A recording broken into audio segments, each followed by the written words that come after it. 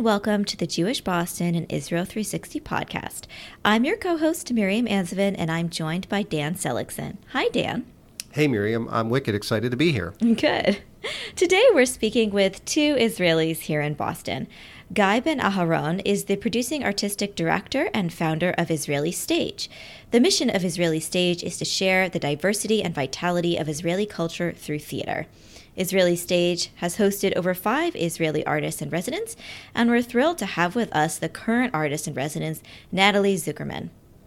Nataly is an independent performance artist. Her work combines devised theater, live art, dance, and autobiographical materials. In her works, she deals with the notion of identity and disability. During her residency here in the Boston area, she'll be performing at various locations, including Tufts University, Emerson College, and Berklee College of Music. Before we get into our discussion, I want to encourage all of our listeners out there to follow at Jewish Boston and at Israel 360 on Twitter, Instagram, and Facebook, and make sure to subscribe to this podcast for more of our great conversations. Guy and Nataly, thank you so much for joining us here today. Thank you for having us. Yeah, very grateful to have the time with you. Can you tell us a little about your personal history, as it's such an important and critical part of your work? Well, first of all, I'm from Israel, raised and born there. I'm 39 now, almost 40 in the summer. And I think what's relevant for my story is the fact that I was injured when I was 12. I had an accident in the Scouts and I broke a vertebra in my back, L1. I was hospitalized for about 6 months. And then I was paralyzed and I had to learn to walk again. And since then, I've got a disability. Have a disability. If I need to explain my disabilities, on the surface it looks like I have a limp. I limp, and that's kind of what people would see. But actually, the idea is that I can't really trust my own legs because I have my injury was in my back, not my legs actually. So when I want to take a step or do any action with my legs, I have to really think about it, and it's quite it takes a lot of me. A lot of concentrations and get really tired quite easily. And so it's quite a big thing in my life. You explained it was something almost like a stutter. Like you really need to think about, I'm going to put this foot. Yeah, I always have to think about the action that I do for my legs, definitely, yeah. So I watched videos of some of your work so far. It's amazing. And there were a couple themes that you have in your work. One is overcoming. The other I'm calling othering. I think that's a term that you use for one of your performances. And overcoming is it's a theme that I think the media loves when they cover the issue of disability. There's a tendency to cover it as this person is going to get from where they currently are to this place. But for a lot of people, disability is it's just you. I mean, it's just who you are. And how do you kind of deal with this issue of this need to hear about an overcoming story? I think what's really interesting is I don't look at this show or about my disability as overcoming at all. I really don't like those stereotypes of the hero, that you manage and you prevail all obstacles. Actually, I hate it. And I don't think that that's what I'm doing in my show. I actually trying to give the audience some kind of experience of what it means to live in a body of a disabled woman, in my case. And they have to think about their own reactions to it, how they feel about it, what it means to them, how they would react in front of a disabled person. Would they want to help him? Would they not? So it's much more about the actual everyday life of a person with a disability than to say anything about I prevailed, I overcame. It was completely not that. I'm not going that way at all. In my presentation, while I'm here, I'm talking about that I believe that when you have a disability, you need to deal with it. You need to talk about it and you need to share it with the world, because the world needs to start looking at disabled people and realize that they're here. They can, stay in their own homes because they're the most accommodated for their needs. They have to be in the public sphere. The public sphere needs to start addressing issues about disability. So that's why I think it's important to talk about it and to talk about, the position that I got in, that I can talk about it. But I managed to start talking about it only when I was 34. But it doesn't mean that, I'm okay with it now and it's, it's all over and I'm coming to say, I know everything. It's actually the opposite. It's about my process and I'm in the middle of the process. And I don't think it will ever go away because I have the eye of the society in my head because I was raised as, disabled. And, that was kind of the point of view that always adapted to myself. And when I realized that I am and I've been excluded for so many activities and so many times, I'm like, wait, we need to talk about it. We need to put it and kind of put it like to society so people will be able to deal with it and start doing something about it. I don't feel it's anything about overcoming. Yeah, and I also feel like there's a perception. If you say, and you held up a sign in one of the videos where right at the beginning, you hold up a sign that says, is this what disability looks like? Or something very close to that. And there is a perception among people that if I say the word disability, you have a preconceived notion of what that looks like, or what it sounds like, or what someone can't do.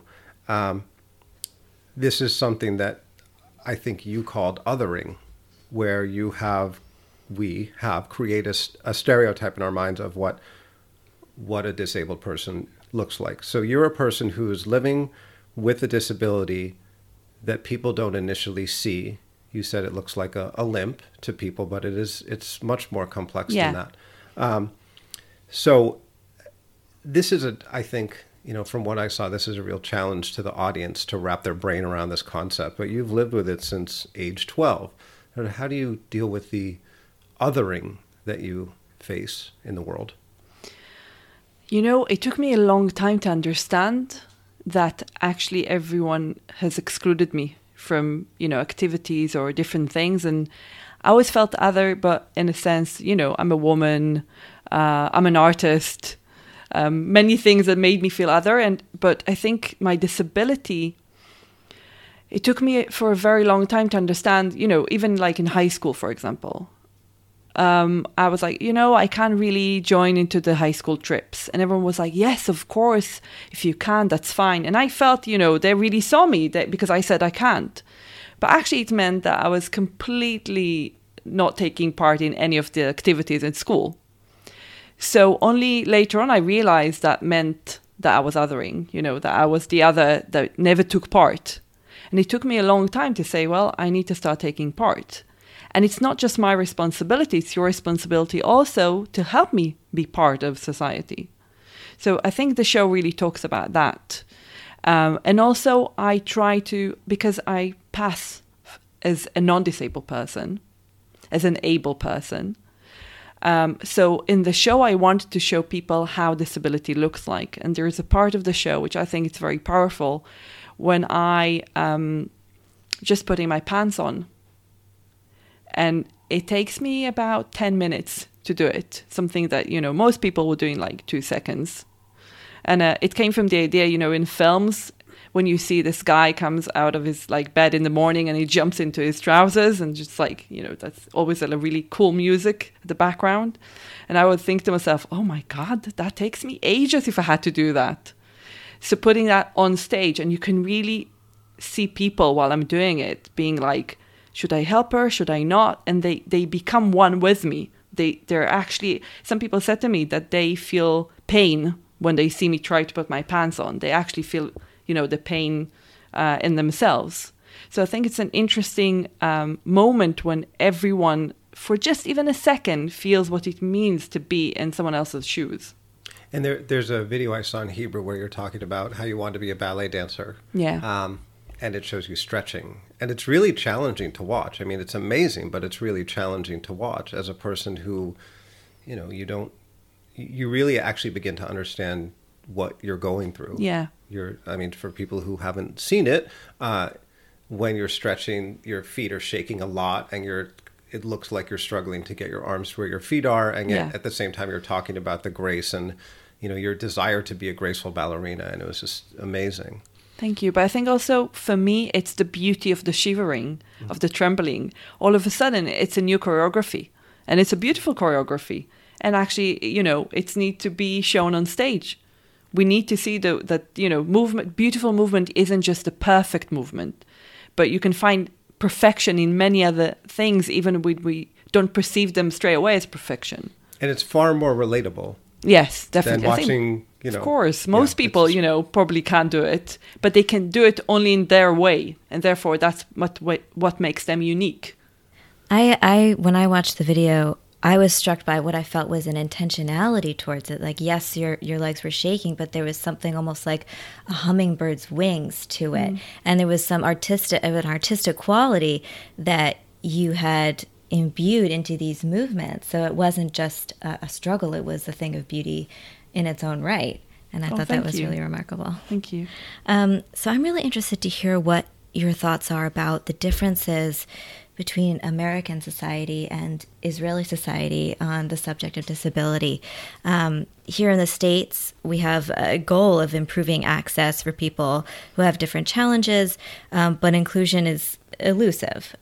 What are some of the interesting differences or similarities that you've noticed between American and Israeli society? I will start by saying them only here a week. Okay. So that's maybe in a short time. Little quick observations. I think that the answer is actually in the question. You were saying we have this goal. Mm-hmm. You have a goal. Yeah. In Israel, we might have it, but I think it's not like a national goal. Right. It's something for the organization that are interested in this specific subject.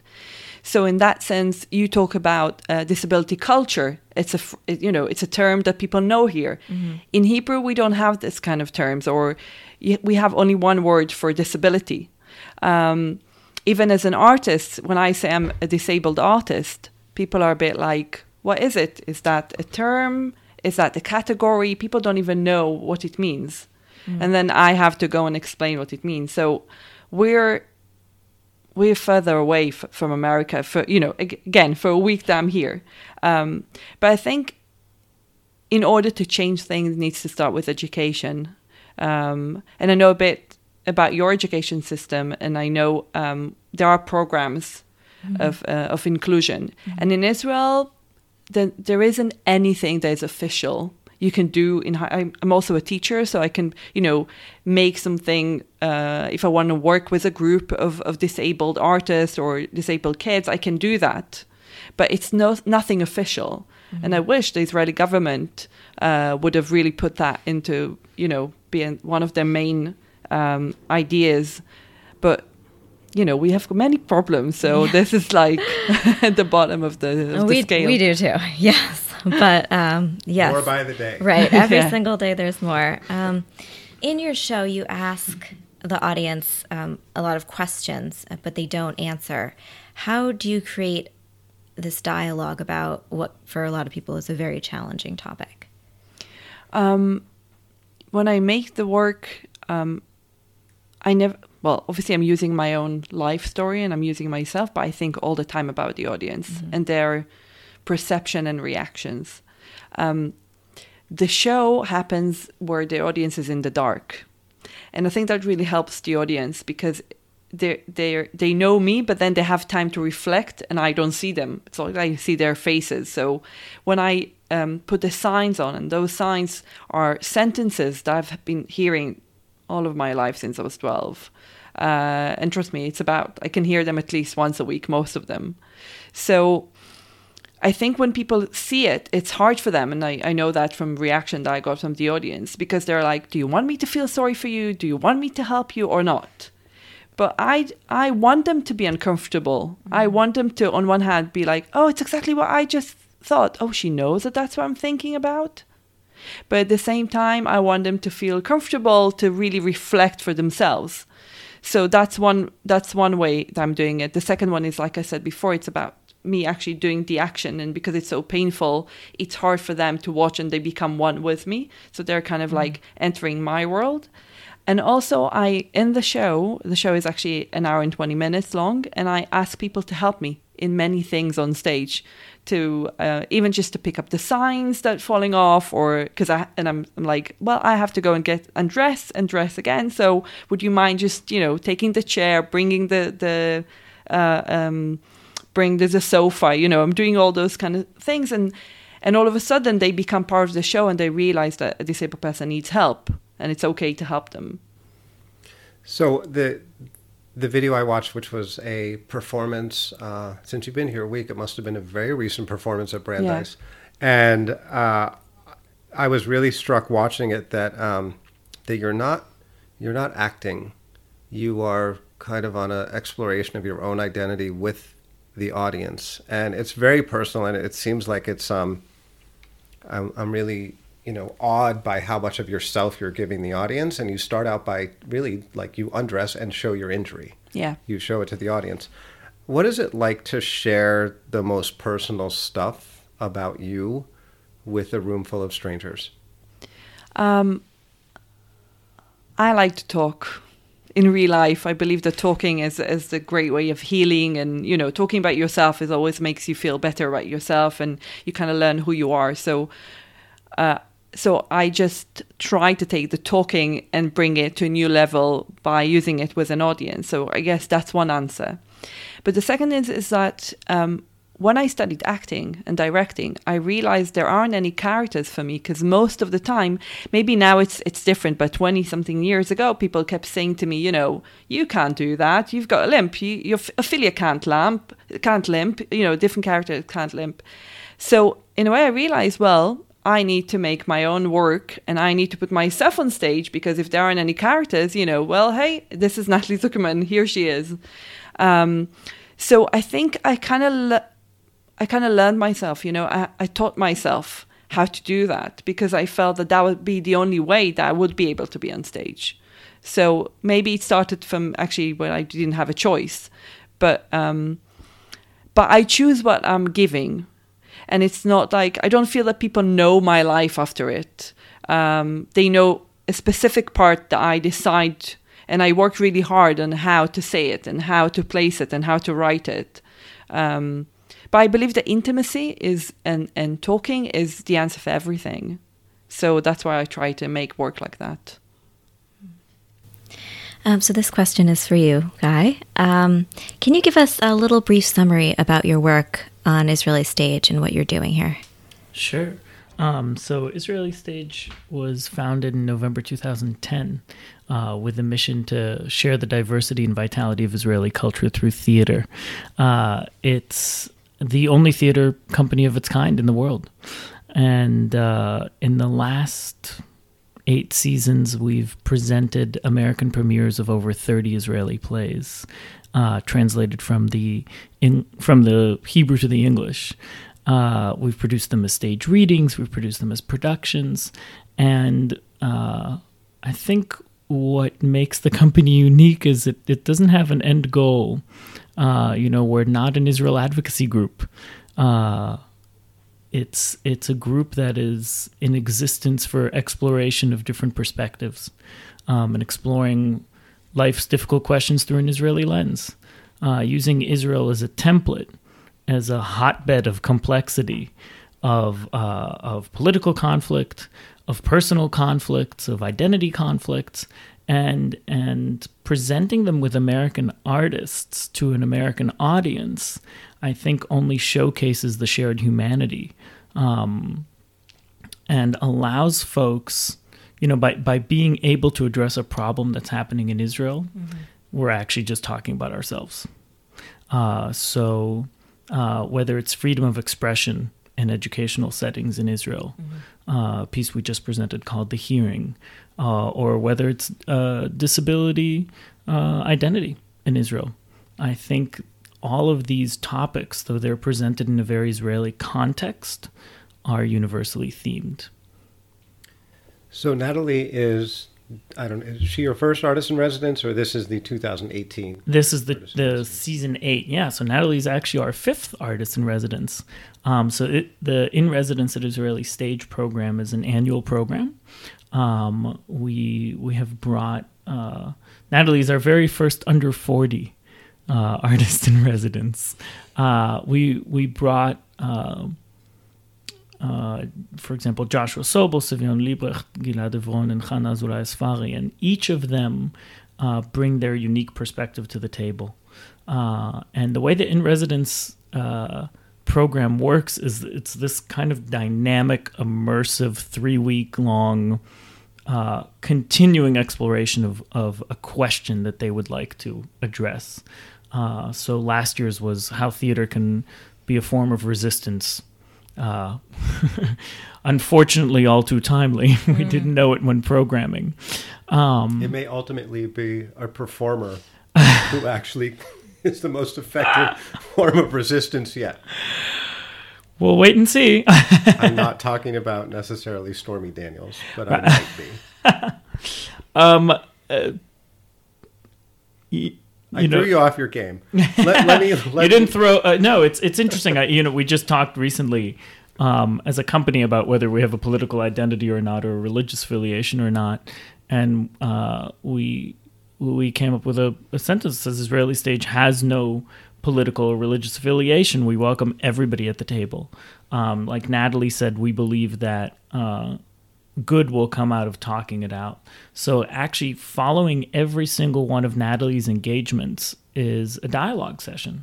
So after the Brandeis performance that you saw recorded online, we also recorded the dialogue with students, with professors and faculty and members of the Boston community who came to engage with this topic, and then either ask question or just share what's going on for them, how they relate to it. And it's really powerful to just create a space for people to be able to explore this question of inclusion together. We can't pretend to have the answer, so better of two heads than one. Mm-hmm. So how did you guys find each other? It's another Nataly. It takes two Natalys to make one. Nataly Feinstein, who's our in-house translator, is probably my first phone call when I landed in Israel for an exploration trip to go see new plays and performances. And Nataly Feinstein said, you got to go meet and see Nataly Zukerman's work. And I went to see Practice Makes Perfect. It was a bit over 2 years ago. Yeah. And I just fell in love. I saw a really interesting, dynamic young voice who is presenting a story in a really open way and in a really artistic way. There was a value to the aesthetic, and there was a real value to how open the story was. You could see that Nataly's work is based on the audience and their experience of her story. And what's the workload like these next 3 weeks, or I guess 2 weeks now? Nataly, have you ever had anything like this before? No. It's incredible. The in-residence program every year is built on partnerships. This year it's built on over 10 partners. We have 10 presenting partners. So Nataly's story is going to be shared within these communities, be it universities, high schools, communities of faith. At each one, she'll be doing a presentation and a dialogue following. And then the other thing that's happening simultaneously as Nataly is doing these presentations is we're developing a brand new play, a brand new performance piece. We're devising a piece called The Othering Project, which explores the experience of othering through Nataly's lens and through the lens of Neil Nasser, who's a local actor whose father is from Djibouti and his mother is French, and he grew up French, and he's an immigrant to the United States, and he has a perceived identity from the outside, and his experience of coming here pretty recently around the time of 9/11 and what that was like for being perceived as an Arab or a Muslim during that time. So it's conversations between the two of them about their otherness and about their passing and about their life ultimately. And so we're really grateful to be able to share that on April 9th at Bunker Hill Community College. Great. So how can we learn more about Israeli Stage? What website should we go to? www.israelystage.com. Are you guys on Facebook? We are on Facebook and on Twitter. Wonderful. Great.